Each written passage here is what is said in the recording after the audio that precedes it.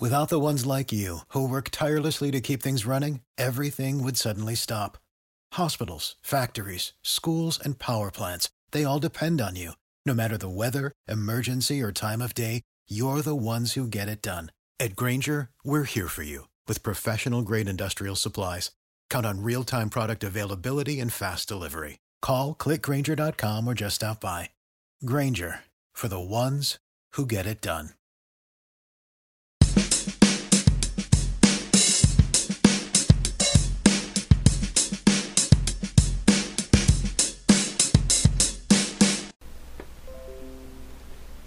Hello, Blue Jays fans. Happy Thirsty Thursdays. It is your host, Brendan Panikar. It's my second time in the last 3 weeks hosting this pod with my wonderful co-host, Craig Borden from Rochester, New York. How are things, buddy? Wonderful as always, and honestly, I love what these kids are doing right now, Brendan, and I can't be more excited about it. Yeah, man. I think the growing trend on our show ever since probably since this offense has really heated up and this team is turning a corner, is that you can strongly make a case that 6 or 7 positions are solidified and spoken for going into 2020 season. And the kids are hitting, they're putting up better at-bats, and there's still so much room to grow because guys like Vladimir Guerrero Jr. and others are in a little bit of a slump. But the pitching still needs to be figured out. And I think that was fully on display the first series and second series out of the All-Star break. Craig, I want to kind of shift our discussions here and lead right into the Yankees series because it kind of was a bit of a buzzkill after the high of the Vladimir Guerrero Jr. home run derby, wouldn't you say? I'd say that, and it's the unfortunate side of our pitching once again coming back to bite us in the ass, man. It's just you can't win too many ball games when we're doing things like that, but the Blue Jays did squeak out a couple, so it can only be so oh no, sorry, I only got the one. I forgot they were that close in the other. Son of a. But anyways, still stealing one from the Yankees, who are the best team in the American League East right now. I'm fine with that. Yeah, absolutely. And to be fair, I mean, when you go through and look at the series and you add up the runs the Yankees scored, they only scored 9 runs over the course of that 3-game series, but still getting shut out, not scoring many runs. The Blue Jays only scored 4 runs that entire series. It's actually really low-scoring series when you think about it. We saw Aaron Sanchez kick things off.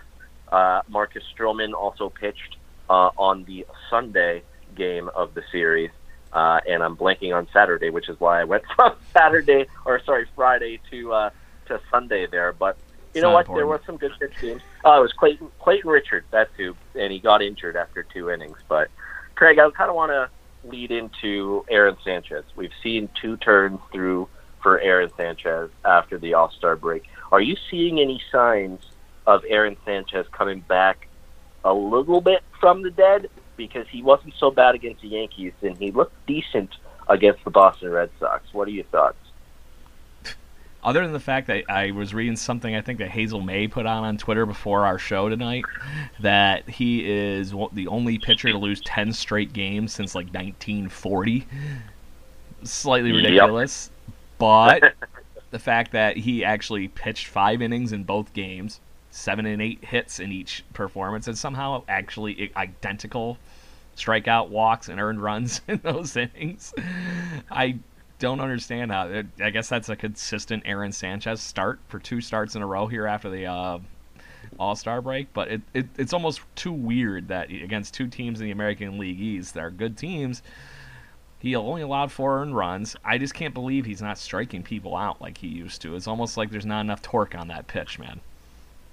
That's what people are thinking. That's what I believe Scott MacArthur, who hosts Blue Jays Talk, has been actually hosting the 9 a.m. to 12 p.m. slot leading into Baseball Central this week. And I forget who they had on, but that's exactly what people are saying. They just don't think Aaron Sanchez has that torque on his delivery. It doesn't seem to be as powerful coming out of his arm when it leaves. It's not sinking nearly as much, and it's only rising. And if you're only throwing one kind of fastball consistently, the riser, people are going to adjust. He can't get through a lineup more than once. But, as you mentioned, Craig, him getting through 5 innings of both of his starts seems to be a trend in a positive direction. Unfortunately, though, in the Yankee series, Craig, we lost a starting pitcher who's now on the injured list, Clayton Richards. And I don't know if that's unfortunate or not, because that opens up a starter spot for a younger guy, and we saw Thomas Pannone take that start today, which we'll get into. Who do you think is going to be taking Clayton Richards' spot in the rotation? Because it's a little bit in flux. Ryan Borucki is going to be activated, and he may start Sunday or Monday. Jacob Waguespack started on Tuesday, and Pannone started today. If you were betting on one of those, well, I guess not Ryan Borucki, or who do you think will be taking Clayton Richards' spot in the rotation? As much as I don't want to see it for our future road trip here this weekend, I think Ryan Borucki will be pitching Sunday or Monday for the Toronto Blue Jays, and I don't see any way out of that. I don't think I want to mess with Sam Gaviglio, who's having a pretty decent season in the bullpen. I don't want to continue to screw around with anybody else. The only one that I thought wouldn't be the worst of wild cards is somebody that's already stretched out for maybe a spot start, and Nick Kingham. He's been actually pitching really damn good, and I've been very impressed with what he's been doing since he's come to Toronto from the Pittsburgh Pirates. I don't think he'd be the worst. I think he's your outside looking in guy, but I wouldn't be shocked if they're thinking about something like that, because why not? Yeah, absolutely. I'm not sure who's going to take that start. I mean, Ryan Borucki is lined up for Sunday as of right now, so they need a starter spot there. And Clayton Richards' spot was today, which Thomas Pannone took it, but it's going to be interesting to see. But honestly, at least they took one game against the New York Yankees, especially at Yankee Stadium, a place that historically has given this team trouble. And then we get into the fun with the Boston Red Sox for the last 4 days at Fenway Park. Luckily, Craig, this was the last visit that the Toronto Blue Jays are going to be making to Fenway this year. So it's not all bad when you think about it. The fact that you end at Fenway Park in a season at the midway point of July. Give me some of your general thoughts on this series, because we saw the Boston Red Sox absolutely light up the pitching staff. Trent Thornton was not very good on Monday. Jacob Waguespack was looking pretty good on Tuesday, but then he started to get lit up, but the Blue Jays did win that game. Sanchez, as we mentioned, and Thomas Pannone today. What stood out to you the most about that Boston Red Sox series? The fact that our offense, other than today, was actually hitting on all cylinders those first 2 games. 8 runs in the second game, and then in the first game we got 8 runs in the first. No, 10 in the first. I'm flipping through tabs here wrong. So they scored a lot of runs, and it was a little bit of a collective effort. You know, I just couldn't believe that they had all that going on right in the order that on the Monday night game. There was only one person in the whole lineup that didn't have a hit, and 2 people didn't have RBIs. That's kind of crazy. I think the hilarious part of that is the hottest hitter in our lineup was the one that didn't have a hit on Monday night. That's Lourdes Gurriel Jr., who has been doing nothing but rake all this time. And the fact that the Red Sox have such a good offense, and the fact that you never are out of a game in Fenway Park. The fact that they scored that many runs, I think, is just something that they should be very proud of, and the fact that they were able to come back and get into that game Monday night when they had no business being into it at all. Yeah, it's honestly, if you are the Boston Red Sox and Dave Dombrowski and just fans of the Boston Red Sox, you got to be taking a pretty hard look at your team and be like, we may miss the playoffs because our bullpen is terrible. Our rotation is decent, but after the starter leaves the game, we're letting teams linger around and come back on us. The Red Sox barely hung on Monday night and Wednesday night. The Blue Jays very well could have taken 3 out of 4 games in this series against the Boston Red Sox, which would have been incredible. Even the fact that they looked competitive on Monday and Wednesday when they lost, they weren't so competitive today, mind you. But when they were out there on Monday and Wednesday and just showed so much fight, I really think, Craig, this is showing the character of this team. The nucleus is starting to come together, and you're starting to see remnants of the team that won the Double-A championship last year, because there's so many key contributors to that team that is on the big league squad this year. What do you think about that? I think we've seen it coming for a long time, and I think that fact that they've been winning in the minor leagues, all these guys together, I think it just speaks exactly to what this organization's been trying to do, and it's perfect. It's going to align so nice. This is just one of those things that is just amazing, and this is the Houston Astros a few years ago. You can see it coming through the minor leagues, and then bam, there it is, world champions. This is the stuff that everything's built on. And I got to mention, because you were leading down this hole a minute ago, if I'm the Red Sox, I'm freaking out for this season and going forward looking at what this team was doing. And also, I don't know how close you looked at the box scores or where you're paying attention while you were watching the games. If the Red Sox don't have Rafael Devers playing in this series, the Blue Jays won. 9 RBIs. And apparently he has 27 or 28 RBIs against the Blue Jays out of his 70 now for the whole season. That's saying something. And I'm going to just be the one that blatantly says it. Apparently he can hit crappy pitching. So if I'm the Red Sox, I'm not jumping heels, and clicking my heels or anything. That's how I'm scoring runs against a team that can't pitch. But their offense is obviously our offense is crushing it just like theirs is. Get right into games. It's how it is. We can get some pitching. This season looks a lot different all of a sudden if you had some pitching down the stretch. It really does, man. And that's what they were saying on the radio this morning, too, and I completely agree with this take, is if you are able to get potentially a starter or somebody just for the rest of the year comes up and completely surprises you, you get some guys back from injury next year, you just get lucky. It's not so hard to see this team be probably around a 500 team next year. I think the way things are going, Craig, is at the end of this year, if this team is trending in the right direction, they will be on a lot of people's radars to pick as maybe that sleeper team that surprises a few people.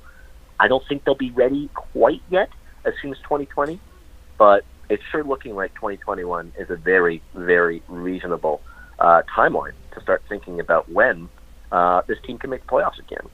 And it's all a matter of getting some starting pitching, whether it's Nate Pearson or some guy like Sean Reed-Foley or Jacob Waguespack, whoever it is, just stepping up and taking a rotation spot and running with it for a little while. But Craig, offensively, this has been something we've discussed quite a bit so far in our show. Teoscar Hernandez has hit 3 home runs in this Boston Red Sox series. He hit 1 on Tuesday, and he hit 2 on Wednesday night. Are we finally starting to see the work Teoscar Hernandez put down in Buffalo pay off at the major league level, much like when Lourdes Gurriel Jr. was sent down and came back up and was absolutely raking?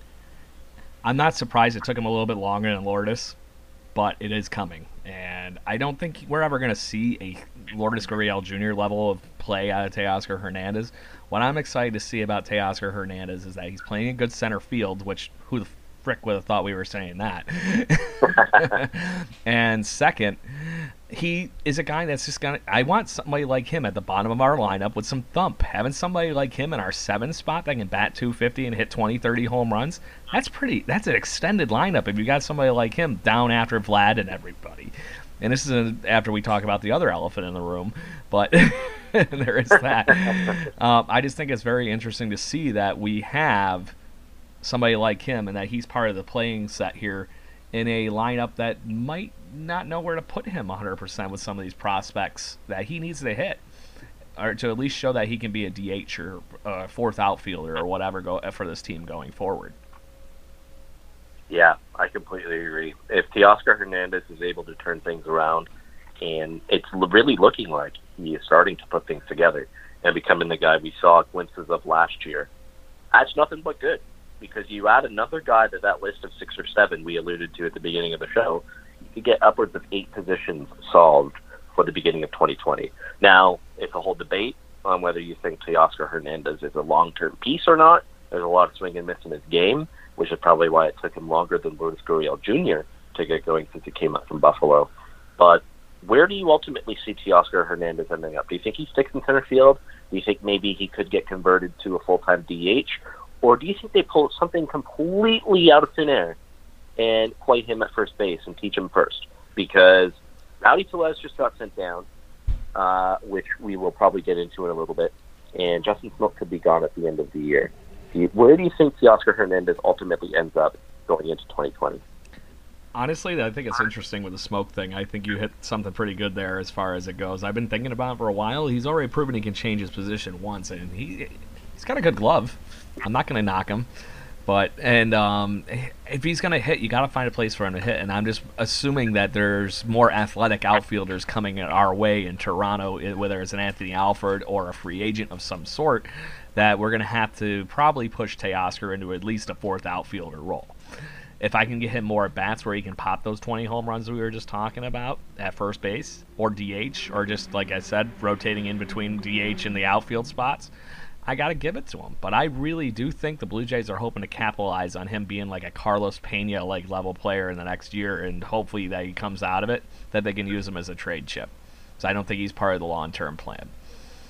I agree with you. I actually don't see Teoscar Hernandez being on this roster the next time the Blue Jays get to the playoffs. He could be a guy who really heats up next year or the year after and is moved to a team in the deadline to get somebody better or to really get that impact player. But yeah, no, I completely agree with you there. It is possible we see another position change. I think we'll get to that point when we get to that point. But I did mention Rowdy Tellez very briefly. He got sent down during the Yankee series. Vinny Pablo Bichette was going to get caught up, and we'll save the discussion for a bit later. But how soon do you think it is until we see Rowdy Tellez back up here? I think it's going to be when rosters expand. As much as I love Rowdy Tellez, I have seen Major League Baseball take advantage of the holes in his swing. And it's nothing against his work ethic or anything, but I think he's due for the same kind of treatment that Gurriel and Teoscar got. That he's going to go down, they're going to play with his swing, try to fill in those holes, and then he's going to come up and he's going to be that good again. It's going to be the same thing, I think, of what we saw last September from Rowdy Tellez this September without even thinking about it. Yeah. It's unfortunate, man, because he's a very easy person to root for, especially with his past last year with his mother unfortunately passing away. In 286 plate appearances this year, Rowdy Tellez has hit 14 home runs, which is nice, with 40 RBI. But you look at it a little bit deeper, he's struck out almost 30% of the time. His OBP is 280, which is not good. His batting average is down to 227, and his weighted runs created plus, where the league average is 100. Is at 82. So the 14 home runs looks nice, but there's a lot of stuff beneath the surface with Rowdy Tellez that isn't so favorable. That's another question for later, and probably a debate at the end of the season, whether or not we think Rowdy Tellez is a long-term piece on this team. That's still up for debate. But Craig, we've covered the Yankee series. We covered the Red Sox series a little bit. The offense has been really good. The pitching not so good. Let's tee up the Detroit Tigers series. And we're going to see Marcus Stroman make the start tomorrow night at Comerica Park. Trent Thornton is going to pitch on Saturday night against against Daniel Norris. And then Sunday will either be Ryan Borucki getting activated, or, as Charlie Montoyo said today, Jacob Waguespack could start to give Sanchez and to give Ryan Borucki just an extra day off. Now, I think you know where I'm going with this. Tomorrow night, is this going to be Marcus Stroman's last start as a Toronto Blue Jay against the Detroit Tigers? It wouldn't shock me. Everything we're reading is the wind is definitely blowing that way, and it sounds almost official that Marcus Stroman's not going to be a Toronto Blue Jay for much longer, let alone the end of the season. And I just don't see him staying in Toronto now. It's like I said, it's like hurricane wind blowing in that direction. It's insane. I honestly, I think that is the best for both parties. Marcus will get a chance to go to a playoff team. We'll get the pieces we need to go back to eventually get to the playoffs. And Ken Giles is another guy who finally got back from nerve inflammation from receiving a massage. Crazy baseball injuries. You hear these funny stories all the time, but it sucks because the Blue Jays always seem to have issues with their trade trips towards trade deadline time. But Ken Giles went out there last night, gave up a run. Looked like he still had a bit of bite on the slider. There were some concerns about his fastball velocity. And he still needs to prove to teams that he can pitch on back-to-back days, yet again, before having to go out there. And it sucks. His trade status could be up in the air. But how soon do you think Ken Giles is moved? Because if Stroman is going to be making what could be his last start tomorrow night, how soon after do they trade Ken Giles? Unless he's packaged with Stroman, which I don't see happening. I think the value is better with them being separate at this point. I don't think he's going to get moved until probably the trade deadline. I just think that the little bits, those questions in there, and I honestly think the whole thing with his outing last night was the fact that it wasn't a save opportunity. He doesn't get amped up anywhere near as good as he does when he goes out for a save, and I figure that's where the one earned run came from and the slight tick in velocity. The fact that he gave up only 2 hits and was not on his best stuff, it's fine by me. I think he's going to be fine. I don't think there's any issue. But I would be not shocked if that's how Major League Baseball teams are seeing the whole thing, Brendan. Yeah, I would lie if I say I wasn't a little bit concerned, but I think he still needs to go out there, prove that he can pitch 2 days in a row and be fine, and come back out there for 3 nights in 4 days or something along those lines.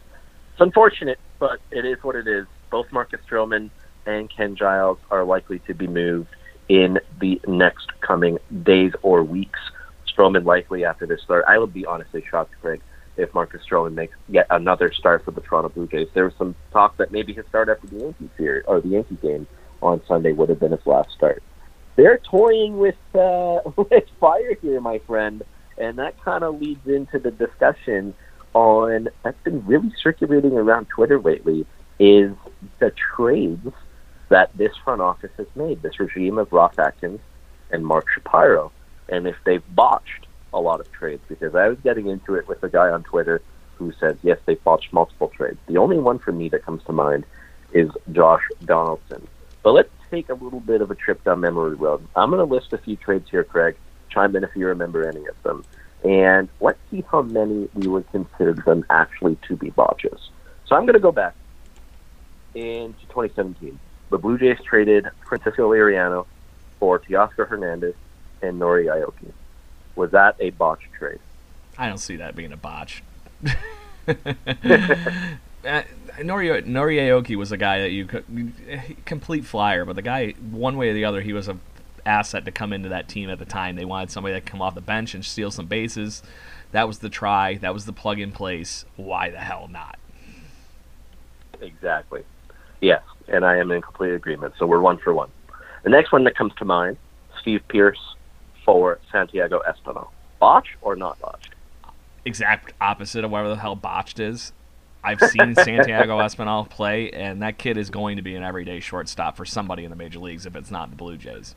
He's doing great again this year with the New Hampshire Fisher Cats, and it just wouldn't shock me that if he's thrown right into that conversation with Kevin Smith and everybody that is also coming up through the minor leagues as possible middle infielders for the Toronto Blue Jays. And what was it? An MLB pipeline possible breakout candidate for this season? Yep, you got it. Steve Pearce is garbage this year. No offense, and lost his job.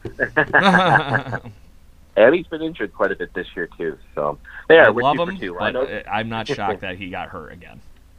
No, me neither. He just cannot stay healthy. But apparently, when he stays healthy, he becomes a World Series MVP. There is that. The way I see it, that actually might be the most even trade that we've had in the recent for the Blue Jays as far as who got what. I can't say we won the trade on that, but we definitely didn't botch it. But the Red Sox unfortunately got their stupid World Series win.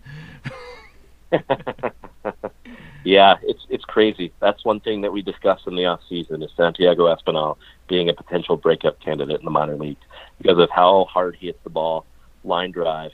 It's crazy. And the fact that you could get him for Steve Pearce, who was pretty much I wouldn't say picked up off the scrap heap, but signed to a very short-term and cheap contract and has had a career filled with injuries. Productive player when he's healthy.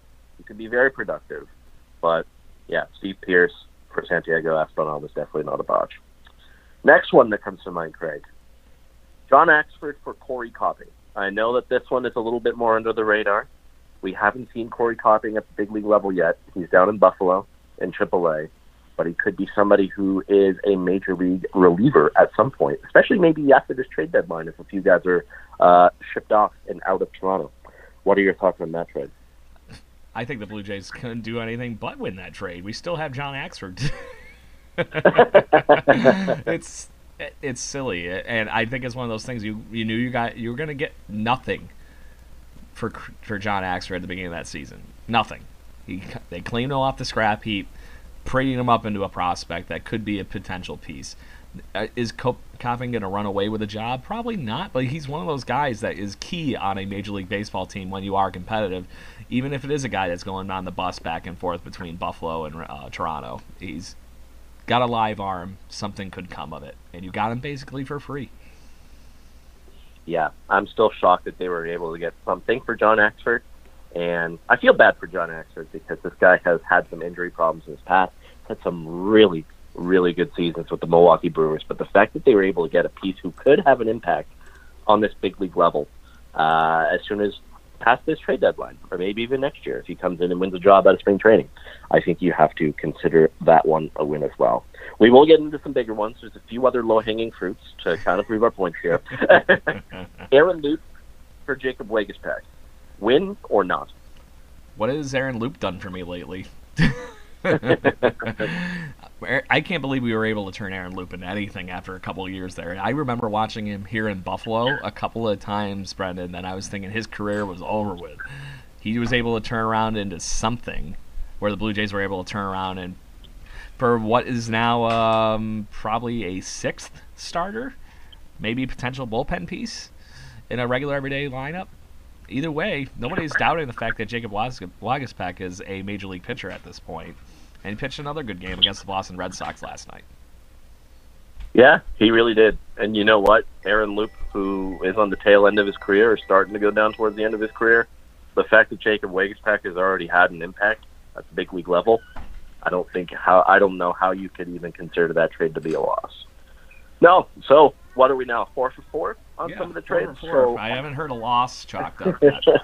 I know, it's crazy. Or Bosch, or whatever we want to call them. So let's get into some bigger names. Seung-Won Oh, who was signed last year, or last offseason at the tail end right before spring training, was really good for the Toronto Blue Jays, and they shipped him to the Colorado Rockies for outfielder Forrest Wall and first baseman Corey Spanberger. Was that a win or was that a botch? I'm going to chalk that one up as a neutral for both teams at the moment, but there is some very big potential all of a sudden for Forrest Wall in New Hampshire. He's pretty much been their team MVP in Double-A so far, and honestly, if they had somewhere to put him in the outfield in Buffalo, that he would probably be up there already. But I think they like him in that possible playoff hunt there again for the New Hampshire Fisher Cats. And Seung-Won Oh, he's part of the bullpen, I guess, for the Colorado Rockies. Isn't he hurt again? He is, and I believe he's now out for the season. Oof, even more ouch. So that's another, I'm going to have to call it a win then, based on that fact.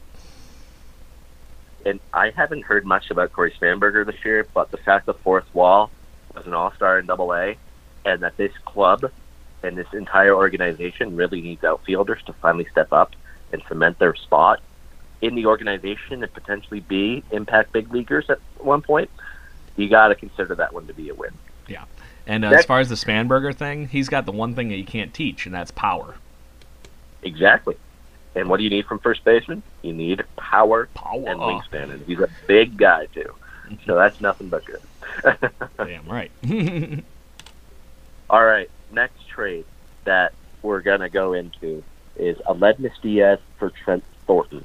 I don't know how anybody would ever be able to argue this trade is a bad one, and I suspect you are along the same lines as that. Can I really go even deeper into that, seeing how we had traded for Aledmys Diaz for J.B. Woodman, who has done nothing for the St. Louis Cardinals and is still in Double-A, even though that's where he was when we traded him. That was 2 years ago now. So you flip a minor leaguer for Aledmys Diaz, and then you flipped Aledmys Diaz for basically our fifth starter for the foreseeable future. What's the problem? Right?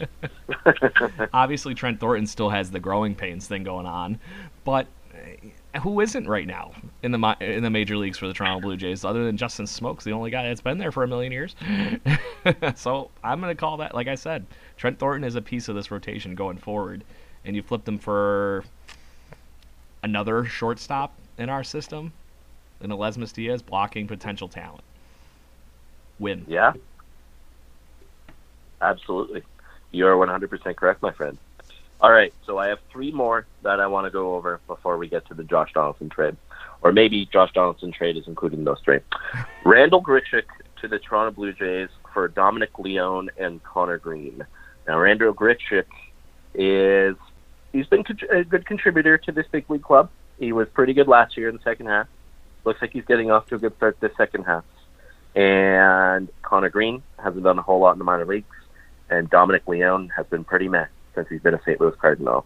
The fact that you were able to get Randall Grichuk, I'm assuming you think that's a win, especially because they've already locked him up to a 5-year contract extension. At the time, I thought it was going to be a little bit more even. The Blue Jays were getting an outfielder that they wanted, and we were trading away a guy that I thought at the time was going to be at least a low rotation arm.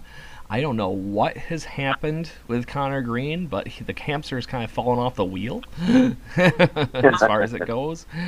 And I can't see how this is, in hindsight now, that this is not a win for the Blue Jays as you get an everyday player. And really what the Cardinals got out of that is they still have Dominic Leone in their bullpen. So there's a bullpen arm trade for a everyday right fielder. Blue Jays win. I agree. And the fact that they've already locked up Randall Grichuk for 5 more years at some pretty good money. I mean, it's not like it's going to hinder them or hurt them in the long-term future when you're going to have to start extending some of these guys. You're paying a guy to hit 20 home runs a year, and anything else he does on top of that's only going to increase his free agent value, so he's working for himself at that point. 100%. And he plays good defense out in right field, decent in center field. I've been pleasantly very, very happy. I thought at the time, too, Craig, I did think that was going to be a little bit more of a wash. I was excited for Randall Grichuk. But at the same time, just like you with Connor Green, we kept on hearing for years, Connor Green's coming, Connor Green's coming, Connor Green's coming. He throws so hard, he's going to be a legitimate pitcher when he gets up here. And it seems like the wheels have fallen off with this kid. They need to convert him to a minor league or to a right. I honestly think he needs to be a relief pitcher at this point if he's going to get to the majors. From watching what I've seen of him when he was in the Blue Jays organization, he's got the stuff, but it's not going to carry as a starting pitcher apparently. Yeah, no, absolutely. And it's kind of crazy that they were able to get Randall Grichuk for Dominic Leone, who was really good as a Blue Jay, but also picked up off the scrap heap and turned into a long-term piece. It's because the Cardinals didn't steal our minor league notes from our computers. Right? You got to think that there was a little bit of something going on there. Points. All right. So the next 3 guys were all instrumental to the Toronto Blue Jays playoff runs in 2015 to 2016 and have subsequently been chopped off within the last calendar year. The first trade I'm going to ask you about, Russell Martin and eating $6.4 million of Russell Martin's salary to the Los Angeles Dodgers for right-hander Andrew Sopko and Ronnie Brito. Is that trade a win? Is that a botch that they didn't get a little bit more for Russell Martin? Or perhaps it was Russell Martin at that price becoming a little bit of a diminished asset? Honestly, I think they might have done a better job shopping him as a pitcher. It's pretty damn good, hasn't it? Exactly. But this one was the Blue Jays full-on investing in their future. Honestly, I'm shocked that we were able to even get prospects back in the trade, and it's only because we were able to take so much of that money on from Russell's final season. Now, remember this, everybody. We were going to take that money on one way or the other if we kept them. The fact that we were paying it and getting a couple prospects that look like they're panning out. I haven't seen much from Brito yet, but I've seen plenty of Sopko, and I have been pretty impressed. It's looking good. He's looking like a potential piece to this rotation. Yeah, no, I completely agree.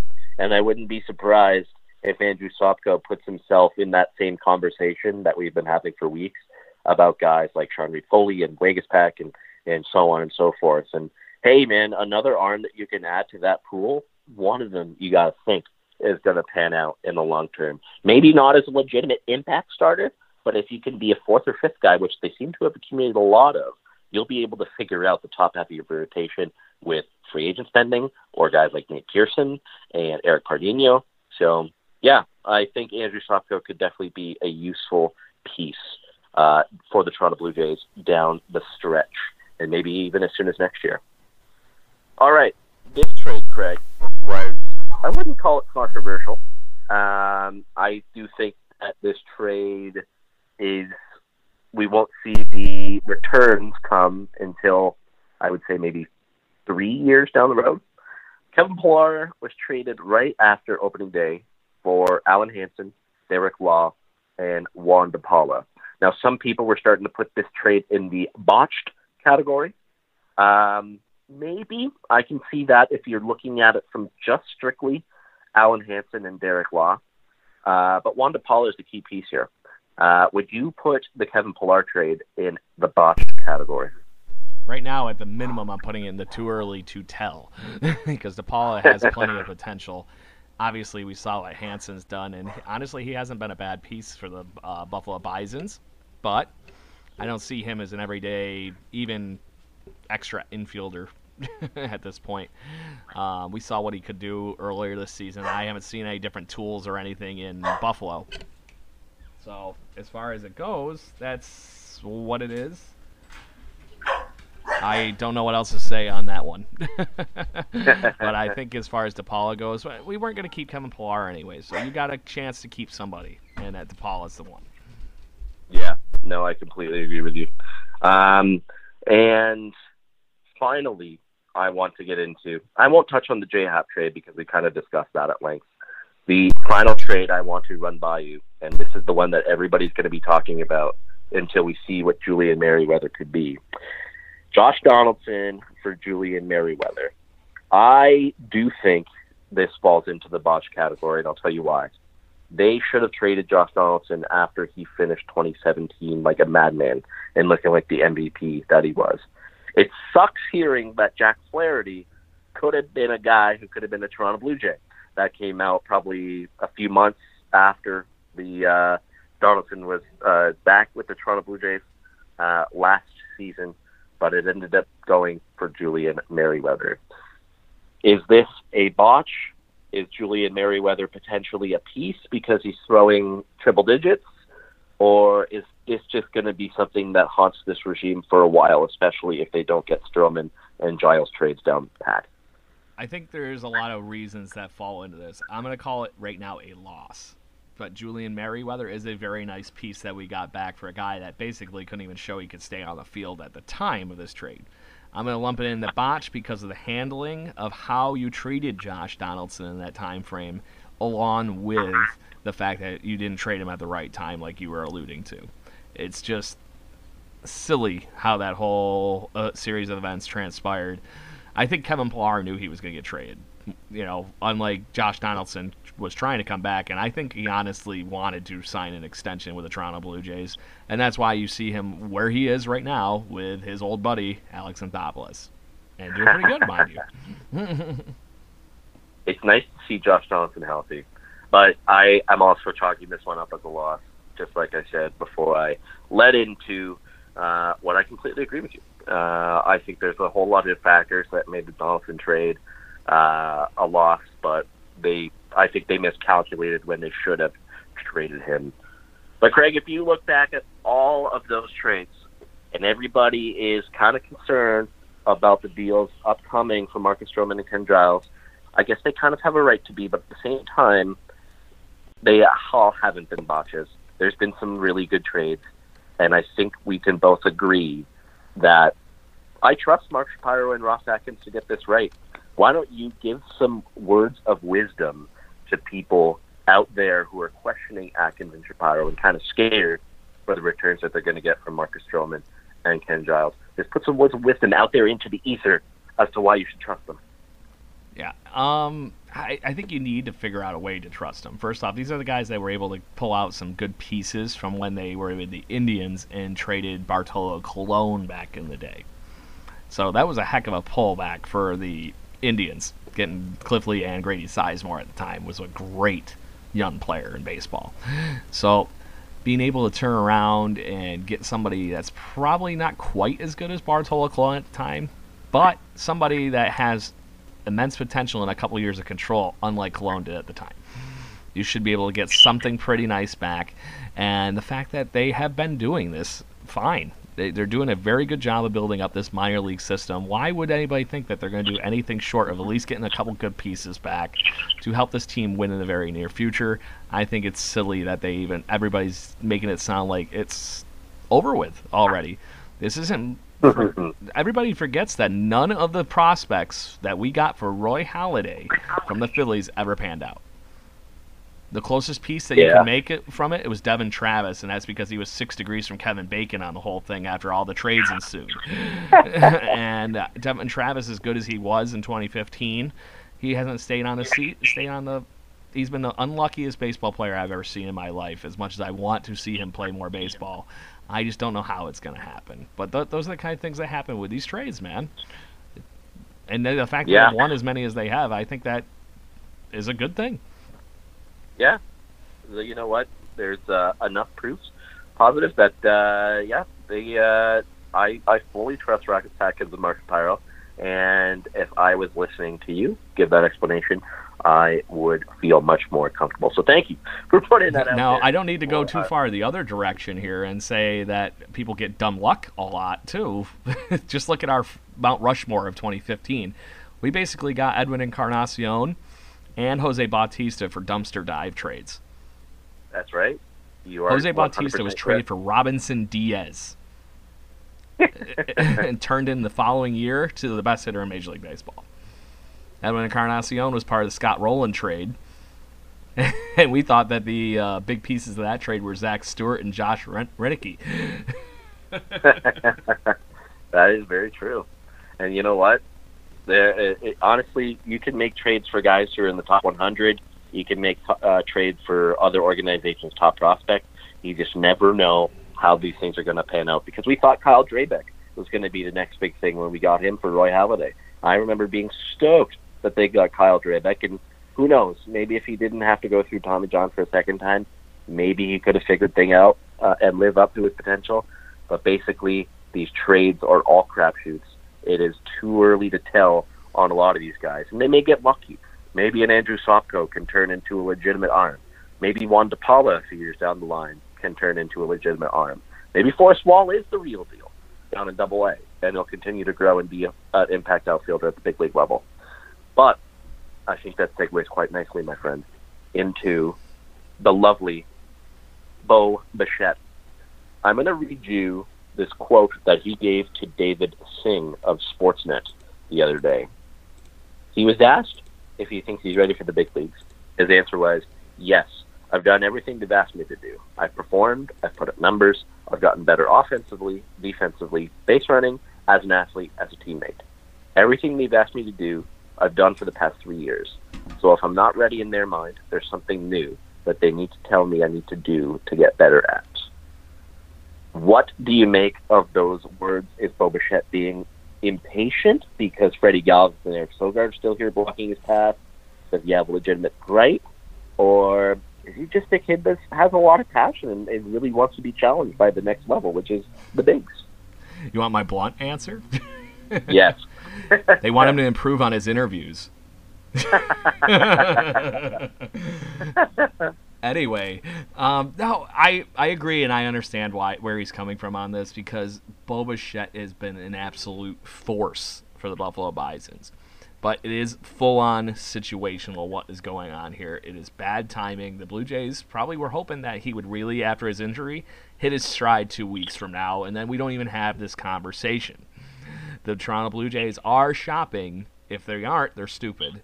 Freddie Galvis and Eric Sogard. One of those guys leaves this organization, you all of a sudden have a wonderful place to put Bo Bichette in playing time.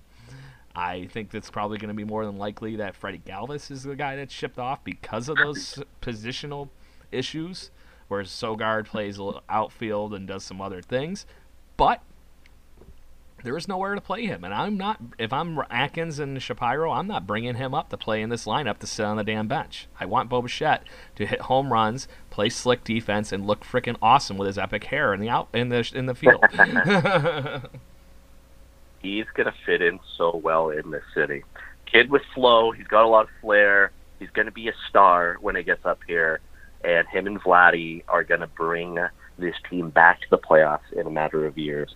But you know what? It's completely in agreement with what you just said. And that's what people on Twitter have been saying in response to this David Singh thing is, yeah, I mean, there's not been nothing that Freddie Galvis or Eric Sogard have done to lose playing time. I actually think the front office did nobody did but they didn't expect Eric Sogard to be this good. I think they would have expected Sogard to be a guy who bought time for Bo Bichette to get ready. And if Sogard was Eric Sogard of his career and not 2019 Eric Sogard, there's a good chance that Bo Bichette would be here. But Craig, that kind of segues into our Buffalo weekend. We will be able to see, in all likelihood, Mr. Bo Bichette down in Buffalo on Saturday and Sunday. And I'm going to paint you a picture. Saturday, around 7 p.m., the game started. We're in the fourth inning. Bo Bichette just hit the home run. We're having a good time. We're having beers in downtown Buffalo. How excited are you for our Buffalo weekend? I'm excited to interact, man. I'm looking forward to it. We've been planning this for, about a month? We've been hoping we get some people to hang out with. I'm going to bring the microphone and everything. We'll hang out with the fans, call the game or something. We haven't thought that part ahead yet, but the fact that the beer will be flowing on what is looking like an epically hot weekend. Yes. It's hitting triple digits here in the Fahrenheit scale, so it's got to be pretty damn high on the Celsius one. So it'll be fun, though. We'll have some beers, and hopefully we'll see some good Bisons baseball for a team that's been playing very, very well. And it's not just Bo Bichette. There is a lot on this team that everybody should be very excited for, and these are near-future pieces for the Toronto Blue Jays. Yeah, it's going to be a great time, man. I think we get to see Sean Moramondo on Saturday, who's kind of meh, and Sunday's still TBD because it's Ryan Borucki's spot. It could be. It's not going to be Ryan Borucki. He's going to be called up, whether that's to make Sunday start or Monday start at the big league level. Maybe Jacob Waguespack gets sent down because he's in line to start on Sunday. We don't know who we're going to see on Sunday yet. But Blue Jays fans, let us remind you that it is Blue Jays weekend in Buffalo. So on Saturday, Wayne Ward is going to be signing autographs before the game. It is Labatter Days, they call it, so $3 beers out in the outfield, if you like Labatt Blue. For $3, I do enjoy it. Yes, I absolutely, I do too, especially because it only is like $4.50 Canadian for a tall boy, too, at a baseball game, which is pretty amazing. That's pretty insane, because even for a minor league baseball game on a norm, I think that's a $7, $8 American beer here. Yeah, it's a fantastic deal. So I'm excited for that, and I'm also excited for Vladimir Guerrero Jr. bobblehead on Sunday, which is a major reason why we're doing this. Other than to meet up, go halfway from Rochester to Buffalo and Toronto to Buffalo, and meet up pretty much smack in the middle, catching some Buffalo Bisons before Bo Bichette gets called up here. It's going to be great. And Craig, before we wrap things up, name 2 bars in Buffalo where people will be able to find us, whether it's before or after the game on Saturday. I will tell you 2 of the best ones that you can find us at is Pearl Street Brewery, all their own beer, good priced, amazing food, and it is literally one of the biggest freaking bars in that area city. 4 floors. All pool tables, whatever the hell you can find, pizza, great stuff. And like I said, the only thing that they serve that is not beer that they make themselves is Labatt, and that's because they have a deal with the Sabres Arena. Interesting. That is the pre-Sabres game hangout place is Pearl Street Brewery. Right down the street, the other wonderful place that you'll get your wonderful Buffalo eclectic of everything sports-related in Buffalo, and that's the 716. It's a wonderful spot to hang out. And then, obviously, we're going to go get some chicken wings while we're in town, and Duff's is the place to be, man. Yes, I am quite excited for Duff's on Saturday when I arrive in town and when you and your lovely wife, Anna, arrive in town as well. But it's going to be great. And I'm also going to throw in the Labatt Brew House in there because it's still pretty new. Definitely want to check it out, see what that's all about. But I think regardless, people, we're going to basically be wandering the streets of downtown Buffalo, having a few drinks, interacting with Blue Jay fans, catching some AAA Buffalo Bisons baseball games.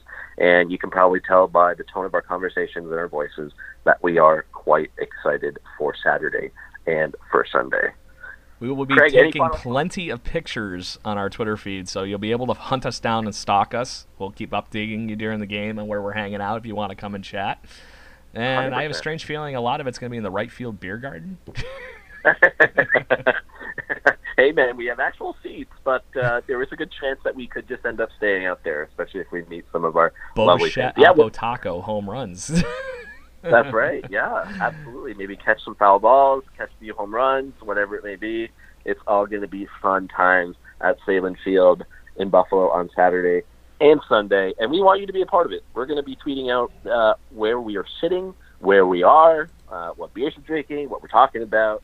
So if you want to come by and say hello to the both of us and to Anna, feel free. It's going to be a fun weekend. Craig, any final thoughts? I'm going to give the floor to you, whether you want to pitch the Buffalo weekend and coming up and meeting with us or anything that comes to mind. I'm going to let you close with the floor here. Okay, well then why don't we just go like this? If you want to be in on our conversation, like I said, we're going to be recording some stuff, so you'll actually have questions, whatever, fielded with us, and we'll put them on next week's episode, or probably even a little bit before, depending on how things go. But you can be a voice on Jaybird Watching next week, and it will be an immensely fun time for all. I love it. That was the absolutely perfect way to close this episode. Blue Jays fans, make sure you come and meet up with us at Salem Field on Saturday and Sunday, whichever day you are in town. Maybe you're staying over, want to have a few wobbly pops, talk Blue Jays baseball, Bison's baseball, even Lansing Lugnuts baseball, whatever it is, you will be able to discuss it with us. You'll be able to listen to it on all of our shows at Jaybird Watching, at Birdwatching GC on Twitter, at Panacar37, and at Craigers1221. I finally got your Twitter handle down, Pat. Give us follows, give us likes, subscribe, hit us all up on every possible social media channel you can find, as long as you're not creeping us out. And yeah, Craig, I will end things with a go Blue Jays and go Bison. Let's go Buffalo.